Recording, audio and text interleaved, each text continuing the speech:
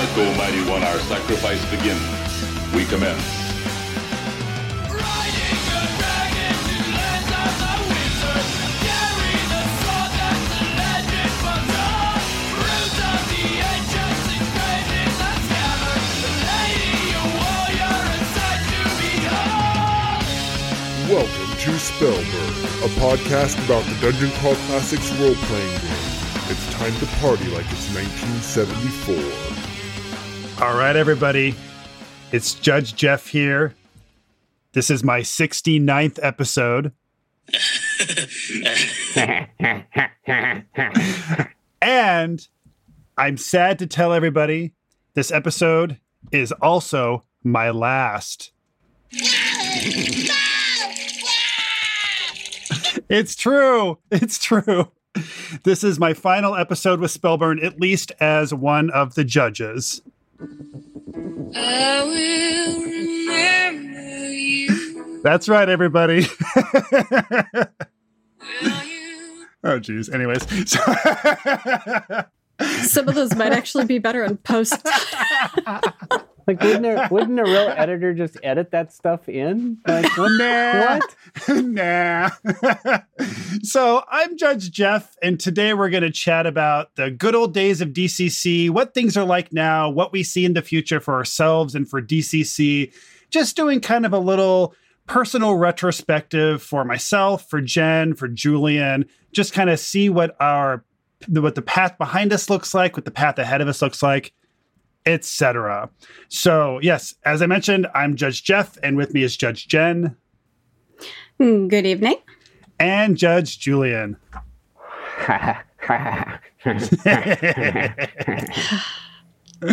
Perfect. So now we're going to head on over to the tavern. Welcome, friends. Good to see you. I only had one drink to calm my nerves. Innkeeper, a drink of your most expensive. Tavern Talk. All right, here we are. It's my last time being able to just walk on into the tavern without having to buy it, to pay an entrance fee, or I guess you don't have to. I don't even know how taverns work. Never mind. You're just going to keep pounding this one, aren't you? I mean, I don't blame you. Yeah.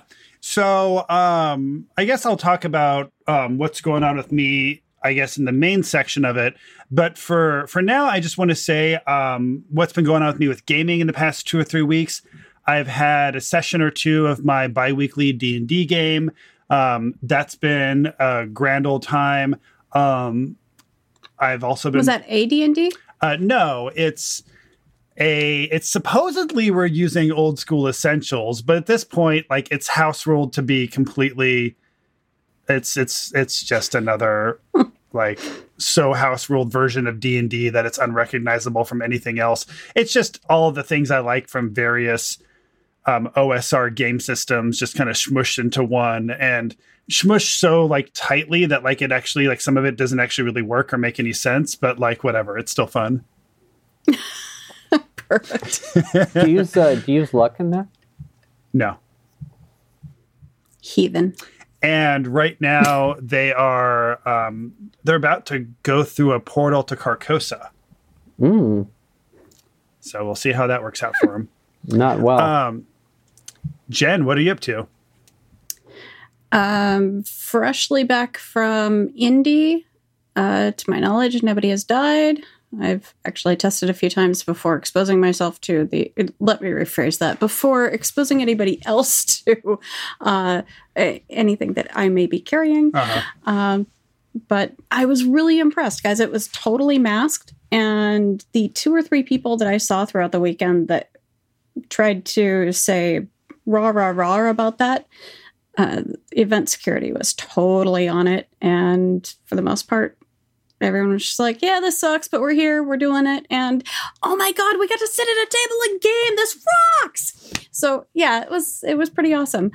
I ran DCC Lankmar, 3 sessions of it. And I entered my games in late. And that meant that there were groups of players, people who normally have their tables together, that they were able to get all 6 seats at my table so their entire group could play, but with me judging for them. And that was a completely new experience for me. The last table included pretty much all guys from the Gaming Honors group, or one of the third-party publishers. They also do the little hero pins. And that turned out to be far more fun than it should have been. So, huge thanks to them, too. Cool. I also saw from your tweets that apparently Gen Con was not quite a ghost town, but at least compared to how it normally is, it was a little weird seeing it as maybe not as empty. Maybe that's not the right way to say it, but just not seeing it absolutely no, that is the right way. Spilling that over. Is, and a lot of vendors pulled at the last minute, so there would be these weird spaces in the dealer's room, which was kind of nice because it let people space out even further. But yeah, they had approximately 35,000 for unique attendance, okay, which is less than half of what we had in 2019.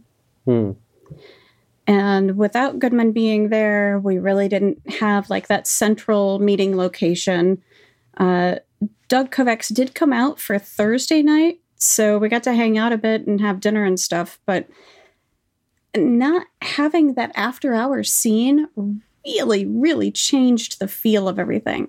I didn't realize that Goodman Games wasn't there and that there was no DougCon. No. Goodman said absolutely not until at least 2022. Okay. Based on the health situation of, well, the world. Sure. And yeah, without everybody being there, I mean, I know of maybe a dozen of the usual suspects, and some of them we didn't even get to see because they were working for other companies at other booths and, you know, doing stuff with that crew the whole night. Yeah. So there were actually like 3 out of 4 nights that I went to bed at a reasonable hour and caught up on sleep, and I was like a rational human being about it, and it sucked. Otherwise, the gaming situation was cool because they had, you know, tables were spread out. There were only 4 tables in this pretty decently sized room at the JW. And that was the DCC room. So it was very insular, very kind of, it felt remote, but we still got that little bit of access to play games with each other, roll dice and everything. And so that part was cool. The dealer's room was kind of a culture shock, and after hours was depressing. Who were some of the DCC regulars that you ran into? Trevor Stamper, head of the Tales from the Smoking Worm zine, and 2 from his crew. You had Ed Stanek, Erica Barlow. Ed and Erica actually orchestrated all of this to put it together for DCC. Oh, cool. Daniel Vance came in. Chris Nicholson was working for 2 other booths, so his time was completely wrapped up. And I'm sure there were other people there that we just didn't get to cross paths with. Sure. Sweet. And how about you, Julian? It's been a fun few weeks. We have had few local gaming things going on in the house here, so have been abusing my opportunities to run in-person games with actual pizza and beer. And I guess I'll just go ahead and say it that I was going to mention it last episode, but I totally forgot anyway. So the last few games I've run before the absolute last one, I'd been working on a conversion of the Old School Essentials adventure Xanadu with Singing Flame by Vasily Kalaman. Yeah, Vasily Kalaman. And awesome. So we've been converting that to DCC with my buddy Hank Wong, helping out on the editing side, and we have done some playtesting, and we've turned in some final edits of that. So hopefully in the next couple months, that product's going to be out there, and we'll talk more about that when it drops. It's if you've never seen it, it's an amazing package in terms of its layout, art, and everything else. It's a lot of fun. It has some crazy Gorgo. stuff going on there as far as Gonzo type things. Mhm. So anyway, I've been working on doing some play testing of that back to 4th of July period. And then the last game I ran in person here was I ran a first edition Gamma World game. I ran the Albuquerque Starport. And this is my first actual old school Gamma World game that I've run, strangely. So that was pretty interesting. And I have run some Met Alpha, which is fairly similar in some ways. But anyway, had a real blast. Enjoyed that a lot. And I don't have the yearning to do more, but it leaves me going, oh, should I run MCC instead? Or kind of hack them together? Or, I don't know. So thinking about that a lot gave me the MCC hankering a little bit, though, for sure. And then just last night, I was on we did a live stream Kalmata game with the evil one himself, Jason Hobbs, and played my first level mage, Idom the Alacritus, and actually had a great night. I was killing four-armed ape creatures and goat men with abandon, and kind of had like the dice loved me for a change. So that was a nice twist of fate. Wow. What's that like? Yeah, no kidding. It's been the first game I played in a long time where the dice were on my side. And so that was a welcome change. And then I also wanted to give a shout out to Judge Jim Wampler, obviously original alumnus from our show long ago. And Judge Jim has been helping us out with the Spellburn site. For those of you who might not know, he's toiling away on Scientific Barbarian, his, I would say zine, but it's such a nice little magazine that it's almost too fancy and beautiful to call it just a zine. It's exceedingly well put together. So he's been working on Should that we call it as a well as magazine? Well, it's a kind of a digest thing. It's more like a small soft cover kind of. But anyway, whatever. Check it out and decide for yourself. And email us and tell us what it is precisely. But it's a great product for MCC. Highly recommended. And apropos of that, I am signed up for one of those adventures at Gamehole Con with Judge Jim. So I'm looking forward to that quite a bit. Awesome. So now we're going to head on over to Summon Email. I call upon the flame to summon you. Who'll deliver the message for me? I came here to give you these facts. Summon Email. Okay, I'm going to reach on in here and see what I can find. This one comes to us from Bulgaria. Hey. Greetings, venerable judges. I hope my letter finds you well and ready to give more Spellburn goodness. My question is, what makes an adventure feel like a DCC adventure? If you were to write your own or take an old D&D one to spice it up, for example, what would you do to bring that DCC flavor? Are there any bullet points or personal guidelines you can share? Lots of love from Bulgaria. Judge George. So, Julian, you're currently in the process of converting Xanadu from Old School Essentials to DCC. Now, the Xanadu adventure might not be a great example because it's already so well suited to DCC to begin with. So I don't know if you want to speak to that, or if maybe we should kind of talk about how we would convert something that might be a little more traditionally D&D-ish to DCC. I don't know. How do you want to take this? Well, let me just say a couple things on Xanadu, and then I think it's a yes and to your question, essentially.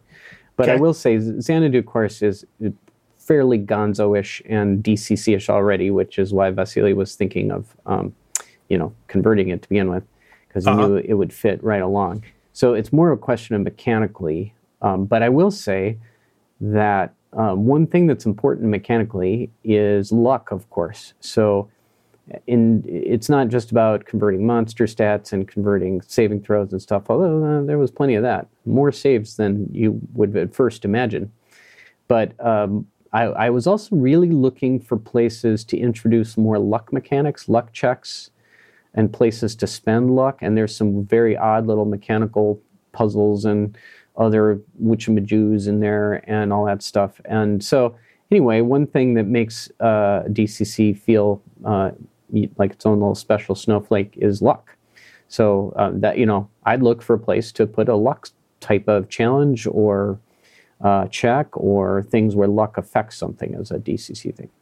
Okay. How about you, Jen? Are there any kind of thematic elements maybe that you would want to bring into kind of something that might be more traditionally written for something that's more trad D&D to make it a little bit spicier DCC? Yes, and absolutely piggybacking on what Julian said. You have to lean into atmosphere a little bit more, I think. I can't tell you the number of times I've sat down to an AD&D game and this hallway is exactly 10 foot by 5 foot and the ceiling is 12 feet tall. You may advance in X number of increments and then you get to a door that is exactly this wide and the lintel is this deep, and no. I mean, tell me more about what I'm feeling, what I'm smelling, what am I hearing as I step through the halls of this dungeon. I don't care so much about what I'm seeing, if that makes sense, because we get it. It's a dungeon. Tell me if there's maybe a tinge of smoke in the air that I should try to follow to a certain source, or God forbid, the stench of the Minotaur's bathrobe, something along those lines. But lean into the weird too. It shouldn't be a Minotaur. It should be something I've never heard of. Yeah, exactly. My first thing that I would do is any encounter that is immediately recognizable from the monster manual, reskin it. You don't have to restat it. Keep the exact same stats if you want. Just describe it as looking very different from how it would be described as looking in the monster manual. Because then you're going to immediately have that air of mystery to the monsters that DCC monsters have, which I love so much. Another thing that I would suggest is I would say throw the recommended levels that you have in your DCC adventure and in your D&D adventure out the window. Run a D&D game written for 10th level adventurers for first level DCC adventurers. Run a game that's written for low level D&D characters and have some like 6th level DCC characters run through and just like tear it all up. I'd say like, or still fall on their face depending on their dice. Absolutely. Absolutely. But those are some things that I would personally do to kind of bring in some more of that DCC flavor. Cool. So Jen, what else do we have?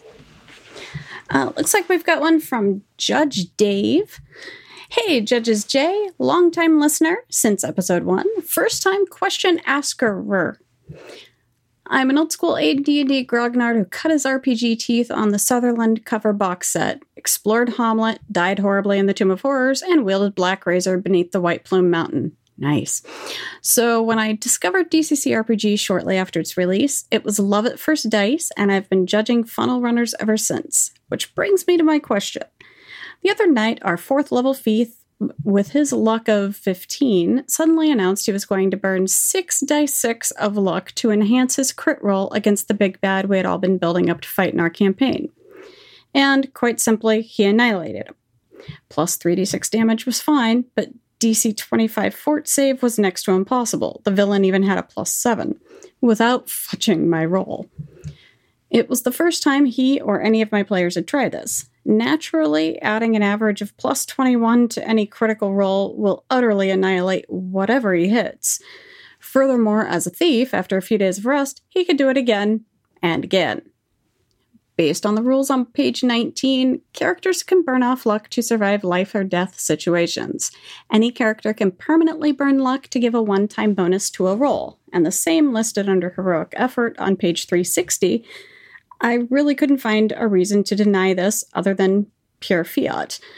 Have you guys encountered this? Is there something I'm missing? I understand DCC has these moments and abilities that can be very powerful, but unlike Spellburn, which takes a long time to recover from and can have other cosmic consequences, short of custom designing enemies against it, is the Thief Luck Nuke just an unavoidable monster stopper? Thanks for the many hours of chat and tales of adventure. Judge Dave, but he signed it JDAVE and says the J is silent. AKA DM the DM. A lot of caveats on that signature. Yeah. Well, Dave, I'm glad that I'm not the one who had to look that up, but I'll let the guys comment first. Sure. Yeah, I'm fine with this. You know, they have to succeed on a hide roll. Like they don't just automatically get to backstab just because they're behind them or anything like that. So I'd say, you know, thieves have a pretty narrow scope of like the kind of things that they're like really designed to do, and burning a shit ton of luck and getting backstabby are what they do. So I say let them burn lots of luck and get backstabby, because like if you don't let them do that, then what else is their class for? That's kind of my take on that. But what do you think, Julian? Yeah, I mean, I guess it wouldn't have to be a backstab either, because you could just shoot an arrow at him from across the room where he's got you in full sight the whole time, and then add 66 to your arrow damage, right? But he's specifically talking about using this on his crit table roll. That's the whole point of this. The whole point of this is crit roll. But you could also drop it on his damage roll, I guess, right? You could, but I think the point is that a really high crit is like something insane, really insane is going to happen. Because a lot of the crits have saves involved. Oh, certainly. Well, some of them kind of suck. I mean, once in a while you get one that's not very... That's a good point. Where it's not really quite the thing you wanted, which would be interesting, because in that case you might be like, well, here's what you got, and that's not what you wanted, but so sorry. Anyway, I would say in either scenario, damage or crit, I got no problem with it. Luck is luck. The rules allow it, and the judge's responsibility is to not. I mean, sometimes it's great to say you killed him and you guys win. You guys played well and you beat the monster and have some experience, and let's go to the bar. And that's perfectly legit, actually. But then other times, maybe there should be a few more things that happen when the bad guy dies. And it might not be the absolute most dangerous climactic moment after all. I'm not saying punish them, but death throws.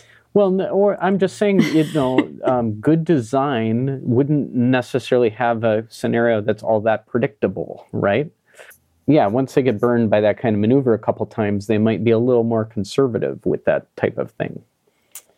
Or perhaps the villain that they've taken down was... Let me rephrase that. Or once they take down the villain, there's now this power vacuum here, and something way worse steps in as a result of that. So there may be some unintended consequences to taking this one person down the way they did. Well, or more to the point, just off the cuff, really easy things to imagine. If it's a Harley Strode venture, the entire complex starts to crumble, and right, a very Appendix N. And the thief is going to have to make at least one reflex save to get his ass out of there, and he's got a lot less luck to burn. And if he dies and they pull his body out, he's going to have a harder time flipping the body. Or if there's any other traps, and because he's still going to have traps to open, that they killed the big bad because his treasure box is trapped and all that good stuff. So anyway, you know what? I'm for it, and I got no problem with it. But that's a good point too. I definitely don't think that DM the DM should do this all the time. But I do think at least maybe the next time he runs a DCC game where he's got a villain that he's pretty sure that these people are going to pull this with, it might be fun to, after the encounter, have some kind of a luck mechanic encounter where the thief is going to really wish he had kept that. Oh, for sure. Yeah, good point. Oh, yeah. Handling X artifact requires a luck check. Yeah. Yeah. All right, Jen, what do you think? I think that I might be the most lenient on backstab rules because the book simply says when attacking a target from behind or when the target is otherwise unaware. Oh, it does say from behind? Mm-hmm. Oh. It's not AD&D where it's like the target can't know you exist.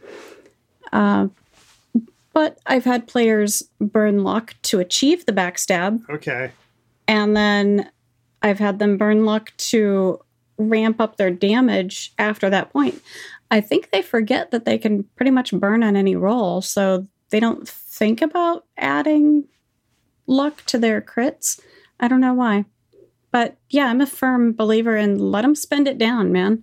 And I guess now that you're pointing out that it does even work when you're just behind them, I guess from a design perspective and a historical perspective, that does make sense since DCC is built off of Dungeons and Dragons 3.5. And in 3.5, I mean, you're making that face, but I mean, it literally is taken from that OGL. And and in 3.5, thieves could backstab when they were hiding in shadows or when they were in a flank. And since DCC is not doing flanks, I feel like maybe what happened was they wanted to keep the same basic rules, but make it a little bit more rules light. So instead of having it be in a flank and then describing exactly what it means to be in a flank, they were just like, or if they're behind, whatever. Okay, what's the next thing we're working on? So oh man, that's a little true to life. Yeah, okay. So to cap it, I would say, Jeff, though, I think you kind of nailed it, and with a slightly different interpretation when you said the backstab is what the thief does. I mean, yes, I totally agree, but maybe more to the point, luck spending is what the thief does. I mean, that's the big thing they do. Wizards can spell burn. Clerics can keep casting their spells no matter what, and thieves get to burn luck. So I don't want to nerf that luck burn, whether it's damage, crit rolls, or whatever they got. Yeah. That's a really good point, because not all thieves have a really huge backstab bonus. You're right. And they don't all have a big luck score to start either. And then at this point, it's kind of like if you're complaining that like the halfling is helping too many people, or, you know, it's like, that's the way the class is designed. That's what it's supposed to do. I get that it's like breaking your game a little bit, but I don't know. Let your game be broken. That's the judge's fault for allowing halflings. All right. And Julian, what is the last one we're going to grab out of this bag for this episode? Judge Stefan here writes to us, O Wardens of the Profaned Flame, my players have reached 5th level and are becoming more and more difficult to meaningfully threaten. Yeah, tell me about it. To make up for the lack of high-level adventures, I begin using the if the PCs fail bits from the conclusion section of some lower-level adventures as jumping-off points for homebrew adventures. So my question is this. What adventure conclusion seems most interesting to you when thinking, what happens after the PCs fail? Thanks, Judge Stefan. Who wants to go first? Well, I'll just quickly say I off the top of my head, I can't tell you what a single one of those adventures say in the what happens after the PCs fail. That's not something that I usually pay any attention to. But Jen, yes. From the DCC Day 2020 Adventure Pack, The Heist by Harley Stroh for DCC Lankmar. If the adventurers fail, they encounter the gods of Lankmar. And for the first time ever, they have been statted. Good luck. Bye. Nice. My own, the only thing I could really think of, and I'm kind of like Jeff, I couldn't immediately think back to a part where, you know, exactly what happens after the PCs fail. Obviously I was drawn to something kind of apocalyptic, and the thing that struck me for whatever reason was Hive of the Overmind, which I wrote. Okay, so that's kind of cheating. But it's actually based... Rigged. But it's based on Judge Jim's outline heavily, which he gave me to start from. And it's, you know, even though I filled in all the blanks, I think it's based pretty much on his, you know, the central conceit, which is that ants are taking over the world and mind-controlling people and forcing everybody into ant slavery or whatever. So anyway, that's essentially Jim's. So what I'll say is I would love to see the PCs fail, and their next, so they, in Hive of the Overmind, the PCs wake up in this MCC, post-apocalyptic giant ant burrow as slaves of the Ant-Men, and they have to free themselves and kill all the ants and find out the mastermind and blah, blah, blah, do all that stuff. Isn't that how it starts? Yeah, that's exactly how it starts. But I mean, of course, they go on an adventure to beat the guy who's controlling the ants and yada, yada. Right. That seems like it could be just a continual coda. Oh, right. If they fail, they're back at the beginning. No. Well, you could, of course, start them right back at the beginning. But even more to the point, if they all TPK, which is, about 60% likely probably. But you could you could actually, every time they fail, the next bunch of zeros starts 10 miles away, then 100 miles away in Ant-Mageddon. So the ant colonies are spreading out over Terra AD, and or you could just, of course, go for the gusto and say, well, the ants have taken over the world. You're living in an entire planetary ant colony where everybody is mind controlled by ants, and you're the only ones who are not. There's 10 billion ant slaves out there, and somehow you 20 people are the not. So okay, what are you going to do? I have an answer now.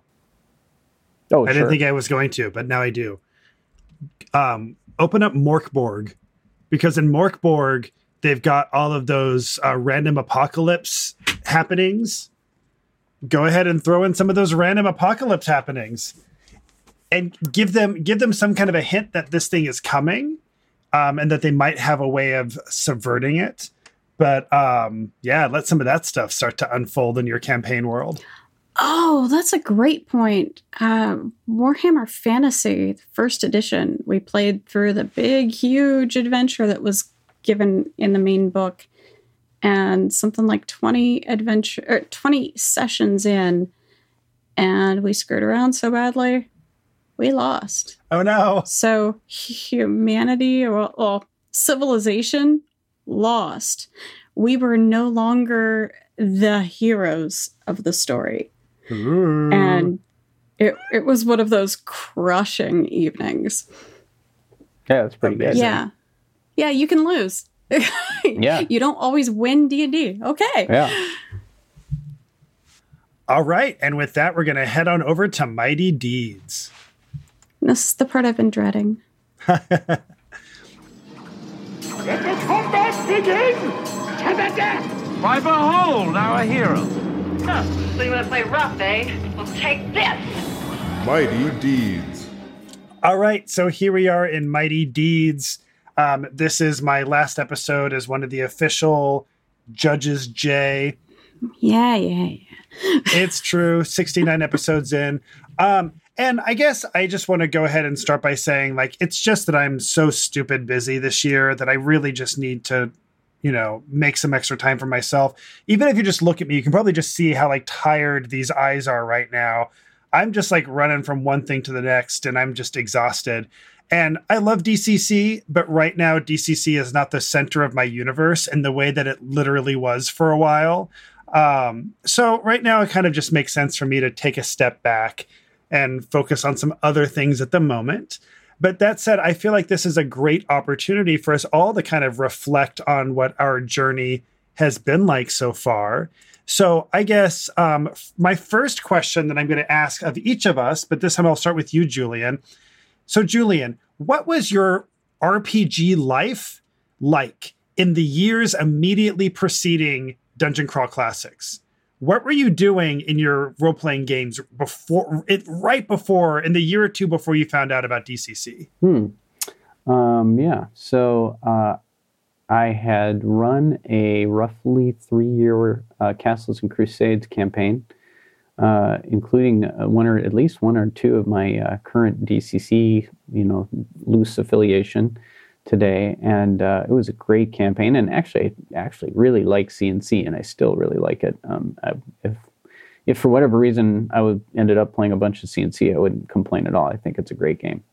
But that wrapped up, and I was looking to change it up and do some new stuff. And we fell into the Warhammer 3rd edition, the fantasy role-playing game. Before we edition. move too far away from CNC, Like, do you have to like listen to CNC Music Factory while you play CNC? Is that a requirement?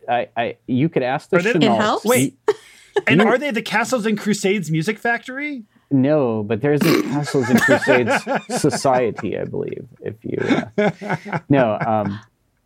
you could ask the Society. Chenaults. You have to say it with the right. You can ask the Chenaults if they're really into the 80s club music type stuff, because that's probably not quite their jam. But hey, I don't know.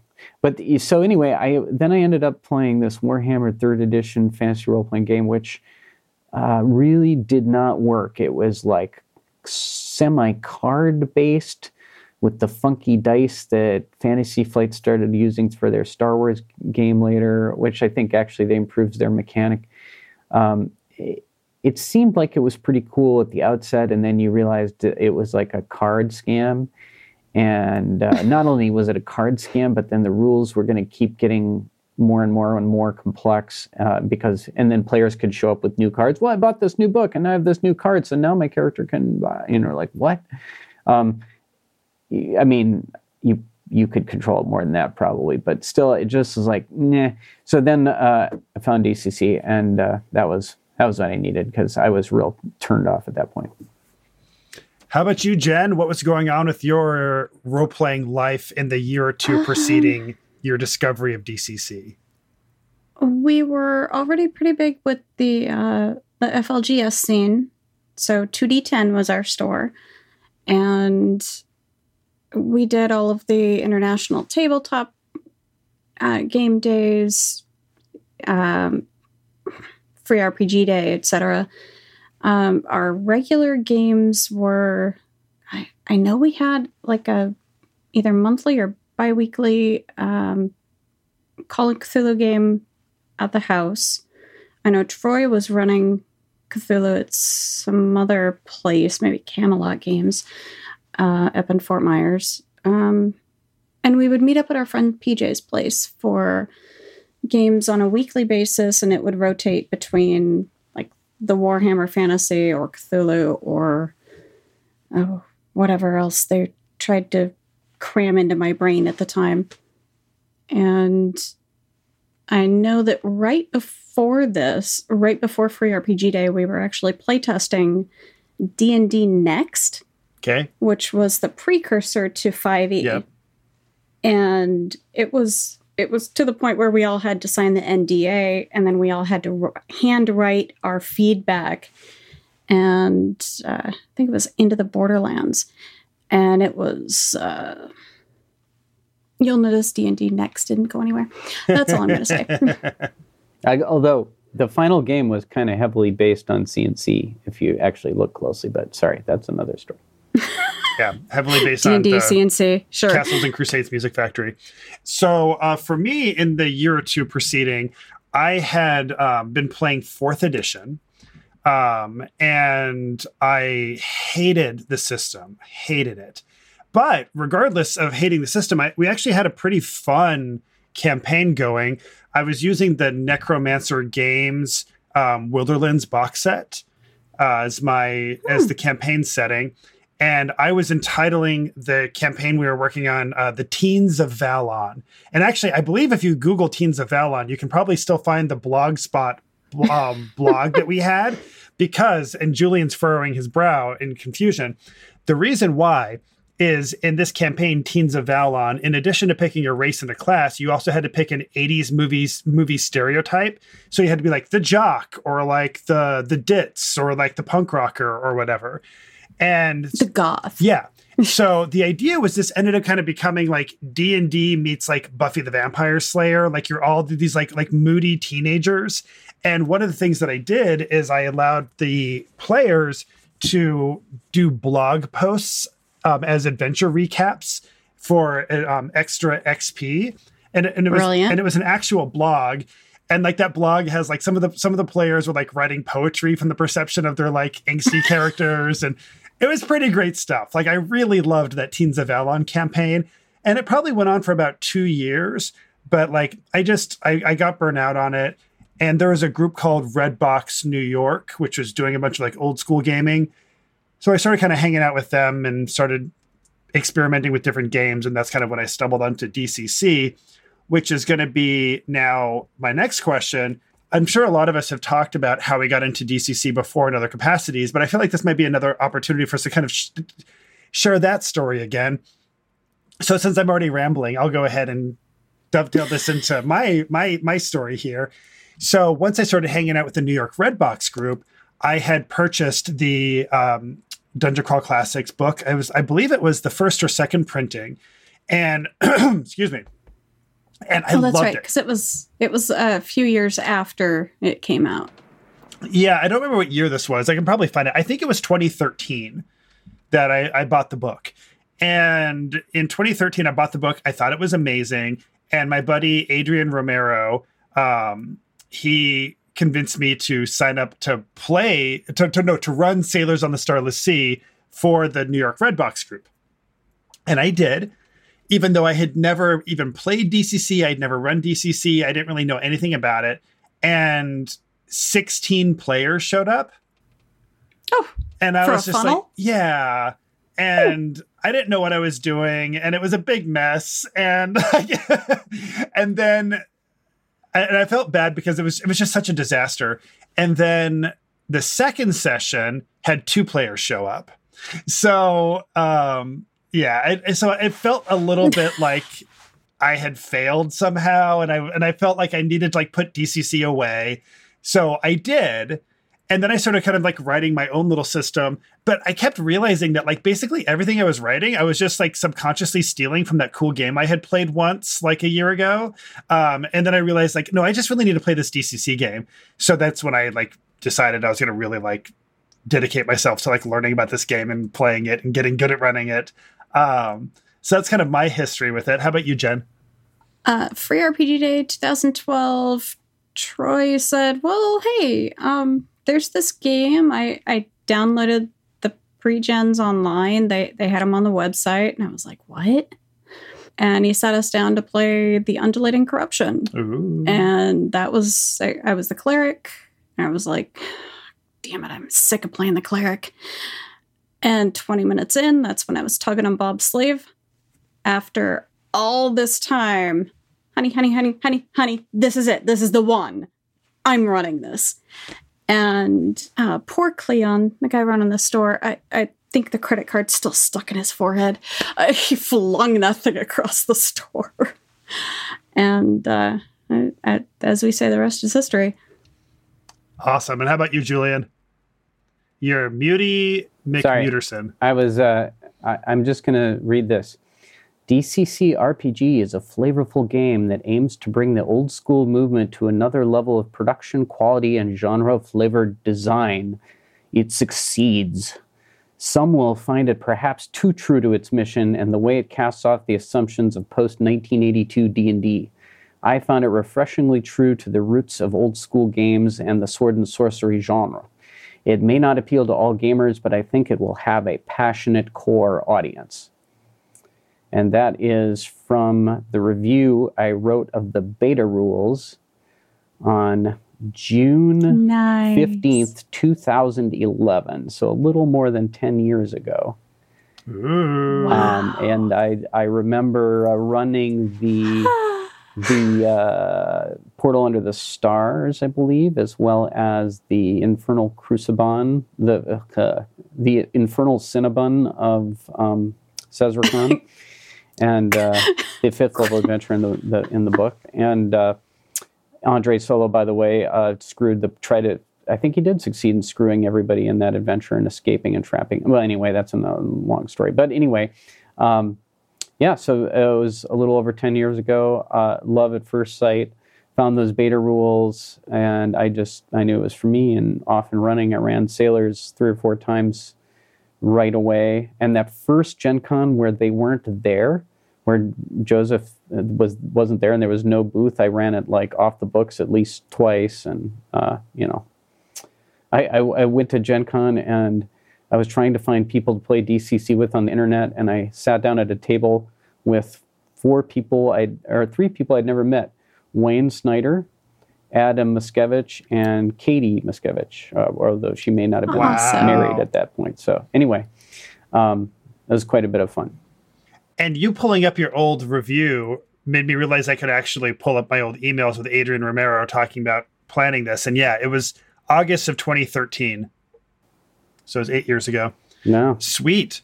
Now, Julian, what are some of your favorite DCC memories? And by that, I mean, like, what are some of the highlights of like being involved in the fandom, being involved in the game, the people you've met, the adventures you've had? I know there's a lot of stuff we could talk about here, so it doesn't have to be an exhaustive list, but like, what's one or two memories that you have that you just like really hold dear to your heart? You know, I think in that early going, it was there was such a community on G+, such a crazy anything goes type of vibe, and people were just learning the game and having fun and arguing about stuff, sharing music. Doug's old music G+ group. Yeah. I mean, just that alone, I found so many great bands, and that G+ community was something I know you guys have a really active Facebook group and stuff like that. Maybe Twitter, there's a lot of action, but I just don't think it can. There's a lot of bodies, but that's about yeah. It does not harken back to G+. It probably can't really quite be replicated, and I would say the other part of that which can be replicated, hopefully in the post-COVID world, because it's still crazy and awesome. As recently as 2 years ago, DougCon at the Embassy Suites at night after a full day of Gen Con is still wild and woolly and has most of that spirit that it ever did. So, those sitting down at those games with Doug when I had no idea what to expect and being handed a 0 level guy on a tiny quarter 8x12 sheet and sitting next to some Bob Brinkman dude who immediately killed me and turned me into a ghost. And then I'm like, okay, I guess I'm done. And Doug's like, no, you're a ghost now. Now you have 1 hit point and you can possess people and, you're not going anywhere. You stay there, and I'm like, what? Okay. So, and so then I was haunting people. I guess you could say I've been haunting people for about 9 years since then. So, yeah, I those kinds of memories. There's been a ton, but. How about you, Jen? I mean, I'm getting misty sitting here thinking about it. Like like you leaving means it's all going to be over, Jeff. You're wrecking my brain. Yeah, smug bastard. I mean, from the start, when Troy finally got me to say, fine, I'll start a G+ account, and I introduced myself to the DCC group, and Harley Strode was the first one to welcome me. Sorry. Forever fangirl, you're never going to leave me or lose me at that point. Don't ever leave me. I will haunt your ass. The welcome from the G+ crew, my first Gary Con, I think it was 2014 then. Because we were going to sit in, and I mean, I'm so used to being at places where everybody knows Bob. And for a change, he was my +1. And that was a hell of a feeling. After that, I don't know, this weird podcast thing. It's just been kind of crazy. I was just reminiscing the other day about the very first adventure I was asked to play test. And it was the one by Daniel Bishop. I'm going to blank on the name of it just because I'm like in the moment here, but I think it was AL4. Yeah, that one. It's been nearly a decade. Stuff and things, and there's been so many awesome moments where you get that feeling of, okay, is this what it feels like to level up? All right, let's do it. Bring it. What about you, Mr. Goad? For me, once I had decided that I wanted to get good at DCC RPG and like get really into it, first thing I did is I started listening to Spellburn. and immediately fell in love with those Spellburn. hacks.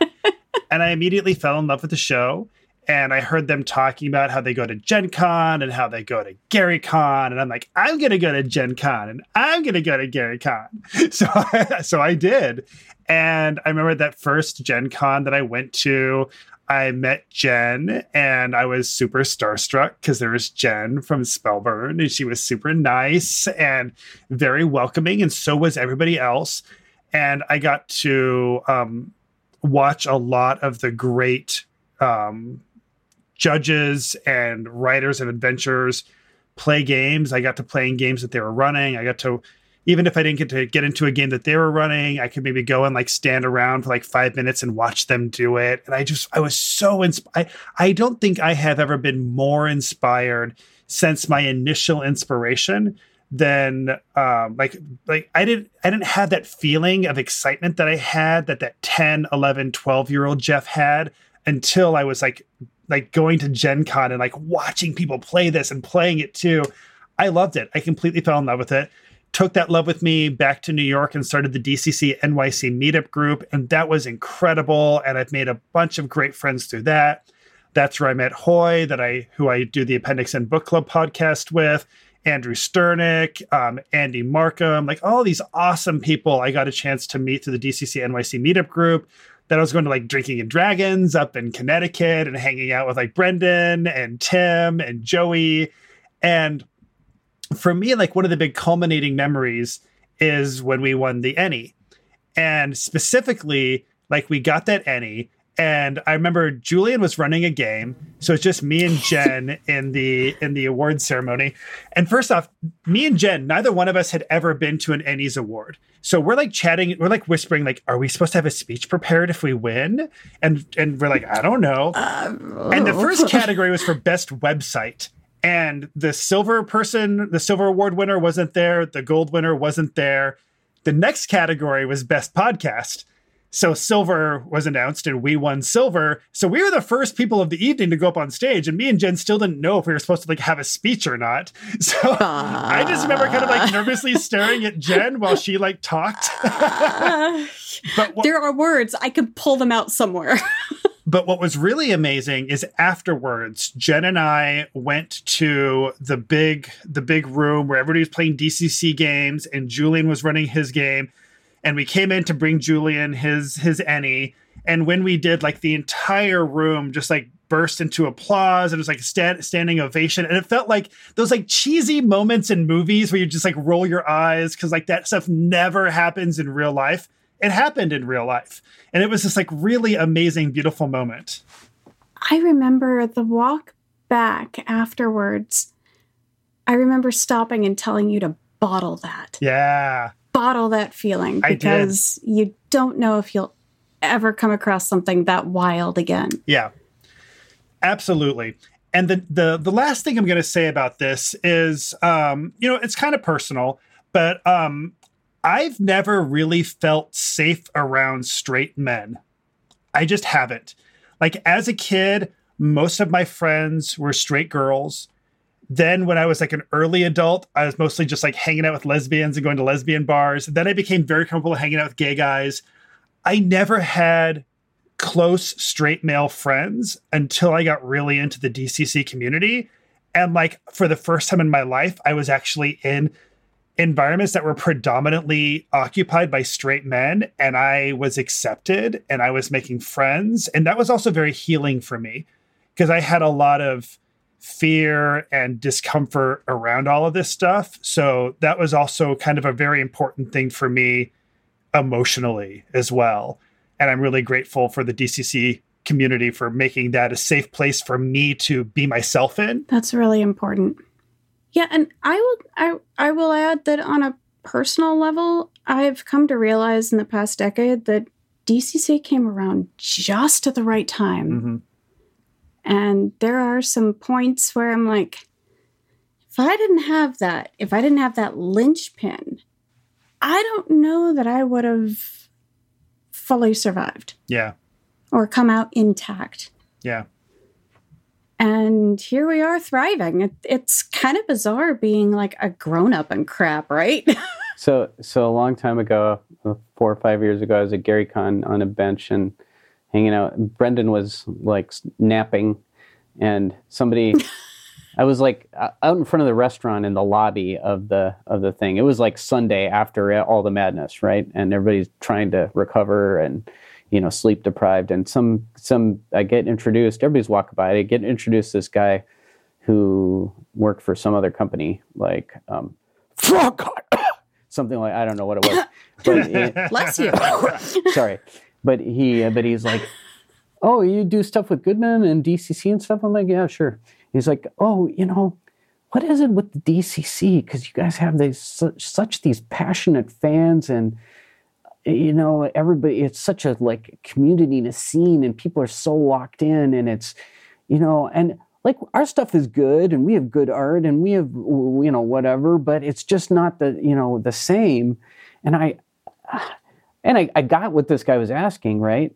And somehow I think I had to say something to him like, if you don't get it, I can't explain it to you.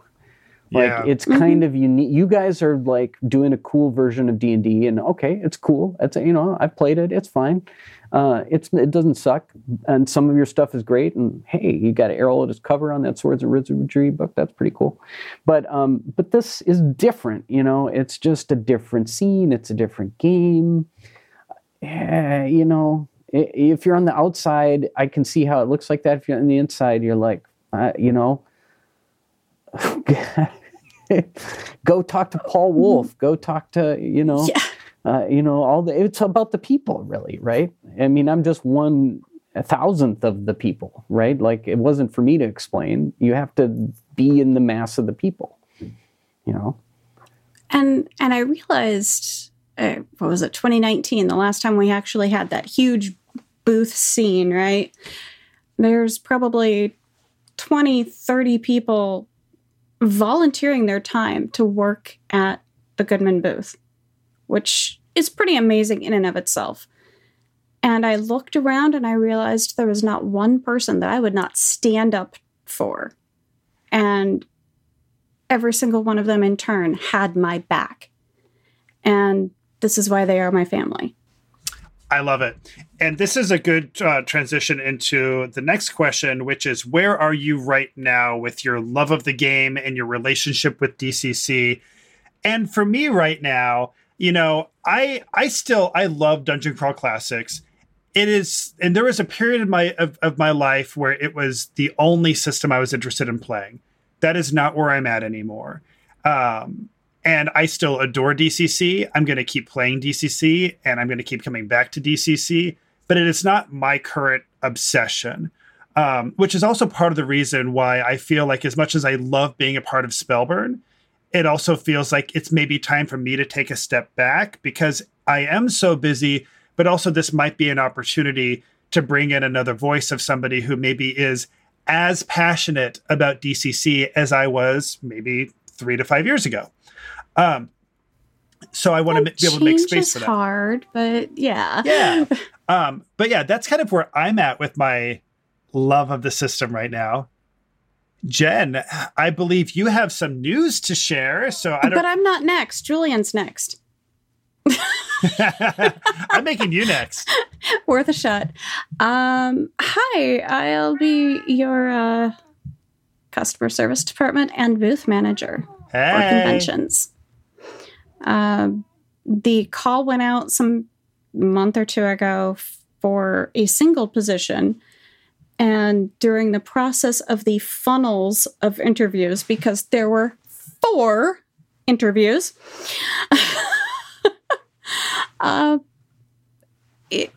during that process, it kind of got split up, and it became evident that one person's strength was going to be in the physical convention scene, and the other person's was going to be in things like Twitch and the online conventions and facilitating all of the stuff that needs to be done. Like right now, we've got Empire of CyclopsCon coming up, I believe the first weekend in November. And it's going to be a great time. I've seen the map. It's going to be amazing. There's going to be all sorts of special events going on, which is great. I'm happy to participate in them. I'm happy to play them or run some. Having the wherewithal to put them together and do 100% of the brainstorming on and problem solving for all of the Twitch stuff, I'm capable. It's just not my bag. And it's really funny because speaking with Mike Blakeman, I believe is his name, who ended up with that side of it, he's also grateful that I have the physical part, which he wasn't that experienced with. And I'm like, yeah, this is my home. This is what I thrive on. And so I'll be interning with Taco at GaryCon. Nice. And I've been on the clock since maybe 3 days after we got home from Dad's service. So it was a big ol' yep, gotcha, Dad, loud and clear. Okay, I'm where I should be. What does it mean to all the editing work? I'm sorry, to what? To all the editing stuff. Because you do quite a bit. So are you going to do less of that? It is or a the same part-time amount of that? Well, it's a part-time gig. Okay. Especially right now. There's like maybe 10 to 15 hours a week. It's not part-time right during now. Gen Con week. Nor in the time leading up to it. But my feeling was it was time for a bit of a career shift, and I've structured things enough on my side of all of the other avenues that we've got going that I can do this, and it has actually helped me carve out the time that I need for the editing. So that sort of structure is what I was really craving. So it is currently your plan to continue editing at the same volume that you currently have been? We're gonna say yes, because what the actuality was versus what was planned has always differed. Okay. But I will remain on board for the licensed products. Perfect. And is there anything else you want to say about your current relationship with DCC or your current love of the product? Or should we go ahead and move over to Julian now? I've always stated that the greatest asset of Goodman Games is the DCC community. And y'all don't show any sign of slowing down. So I love it. All right, Julian. Yeah. I mean, I love it. I'm still neck deep in it. I'm having a blast. I've written probably, 8 or 9 adventures now for Goodman. Seems like more. Yeah. But not all of them are out of the pipeline yet. But they've evolved quite a bit from where I started with a lot of help and, getting, I think, better over time. And, so I feel like I'm kind of not at the end of my journey, just learning my craft still and getting better and evolving and working that way. But, so I'm still heavily engaged. One thing that has been really great has just been working on different kinds of things, working on a second Dying Earth adventure now, one of the stretch goals involved in that. Yeah, you get to work hand in hand with Arrow Lotus on that. Well, my heart bleeds. I'm writing one, and he's writing one. I don't think he needs much help. I mean, he's got a blank check. Maybe just the stats. Yeah, a little bit. I don't know, but he doesn't appear to need much help, which is not going to surprise anybody. Anyway, he'll let me know exactly what he needs or doesn't. So no worries there. But I think. One thing is I ran a 3-year campaign and made some terrible, I don't want to say mistakes. I made some interesting, kind of homebrew decisions in that, which will not be repeated. So I think I've got a good idea. That was by far the longest DCC campaign I ran. So just as a judge, putting away any writing or any of that jazz, just as a judge, I want to, my next DCC game is going to be an MCC game probably, or some kind of combo with other stuff. but then, or maybe in America, MCC or whatever. But then when I go back to DCC, I'm going to keep luck, and I'm going to, keep Spellburn and spells and but I'm going to scale things back a little more brutal, get a little more OSR-ish about it. So I think I'm going to... So Dying Earth. Well, I wouldn't mind running a Dying Earth campaign perhaps either, but I mean, definitely, I think there's, let's just say Fleeting Luck from Lankmar was probably not meant to go with clerics and blesses and halfling luck and all that stuff, right? So I think the next time I'm doing all that stuff, because we just kind of did this big kitchen sink thing. So I think, well, I'm pretty sure that just means keep all the fun rules and get rid of halflings and clerics. Well, that is kind of the way I'm going. Or if I keep clerics, I'm going to, I'm going to be a little harsher in disapproval, but for sure get rid of halflings and probably get rid of Fleeting Luck. I think it's more fun in a con setting and that kind of stuff, but in a campaign, I mean, it has I could see that. I think I'd go away from that, at least temporarily, If I was playing Lankmar full on, maybe, but... Now, do you run these games online with your Minneapolis crew? I had been running them in person, and then we finished the last 10 or whatever, 10-ish games online, fully online. The last one was just as we were getting finished vaccinating and before we started doing a few finally in person.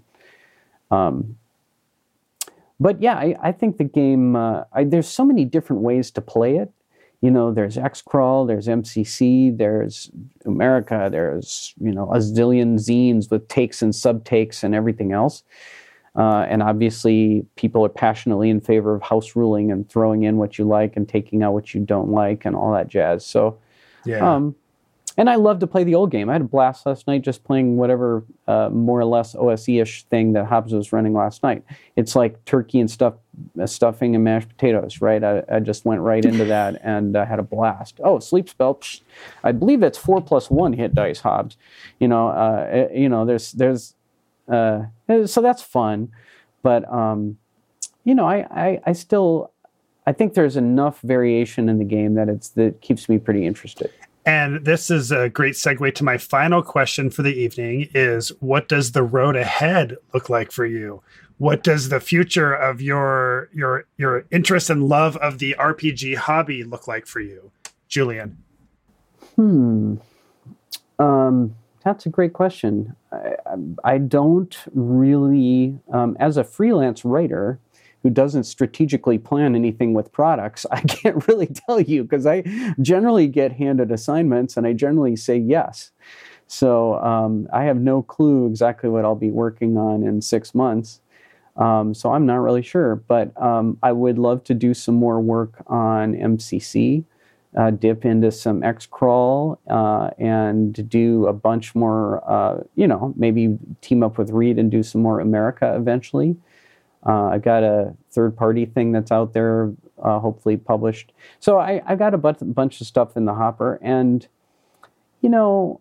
everything comes to an end. So eventually, if we part ways, I would probably scale it. I can see doing some self-publishing, kind of like McKinney does, who in a lot of ways is, the designer I admire the most.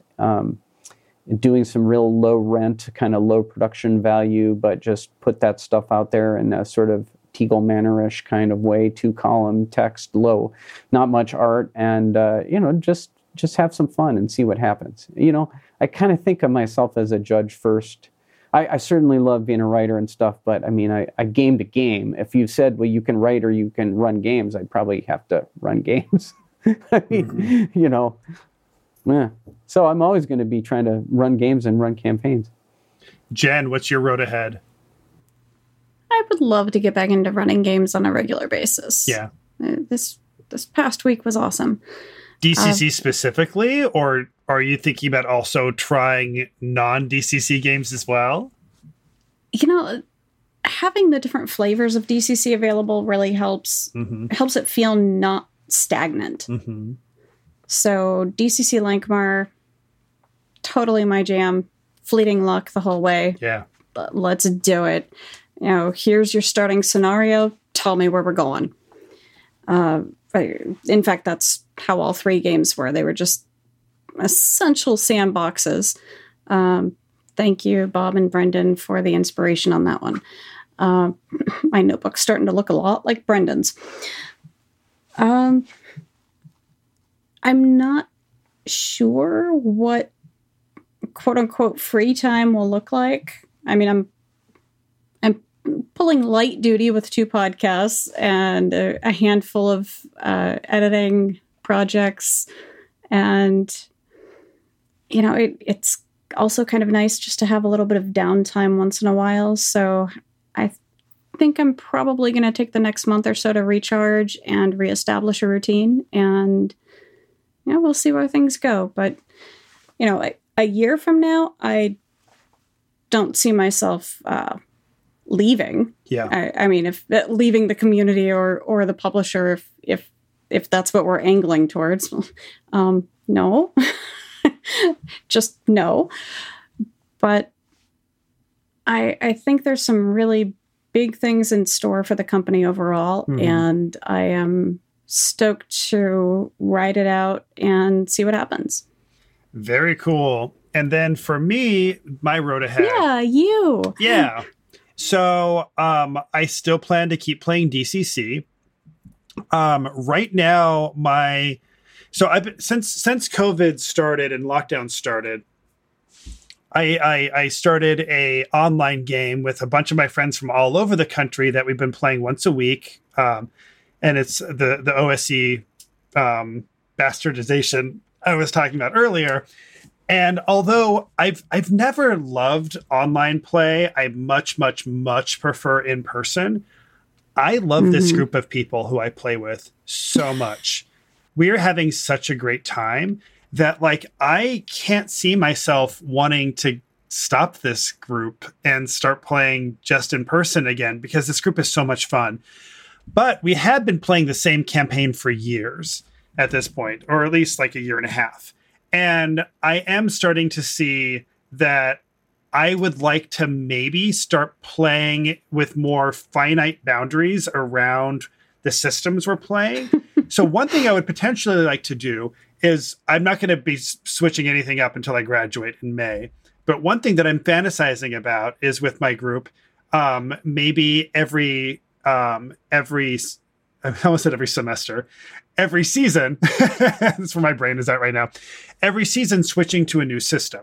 So I think it would be fun to like spend winter with Dungeon Crawl Classics, then spend the spring with Monster Hearts, and then spend summer with like AD&D. I don't know, just kind of hop around, try different things. That sounds really fun and satisfying to me. I'm going to continue to go to conventions, especially GaryCon. I would like to add Gamehole Con to my mix. I will not be going this year, but I'll probably be going next year. I might be done with Gen Con for now. I'm not sure. We'll see. As for podcasting, the Appendix N Book Club is going to continue. So if you are a fan of that show and you're listening to this and you're like, oh God, is Jeff leaving Appendix N Book Club too? I'm not. I'm still doing Appendix N Book Club. And for the record, that does not mean that I love one more than the other. I know. But my justification is that I still feel very, very passionate about the literature I'm reading as a part of that podcast. And I'm feeling less passionate about DCC. It's not a reflection on DCC. It's just my relationship with it right now. And I would like to give somebody else an opportunity to step in and express their passion and love for the game. So if you were to leave Appendix N, does that mean there'd be an opportunity for someone else to step in over there? I don't know. He. Just thought I'd throw that out there. You know, I think Hobbs would be perfect. Well, first, I mean, teach him to read, and then cut him loose. Harsh. That'll be perfect. Nothing but love, man. Gang, we have an episode. This is the end of my 69th episode.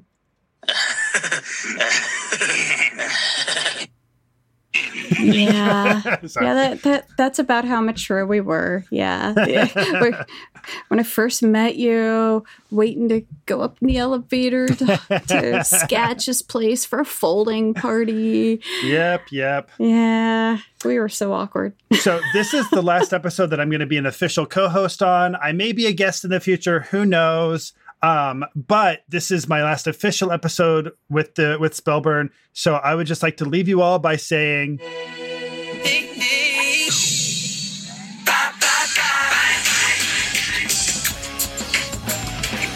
You've been listening to Spellburn. Copyright 2017.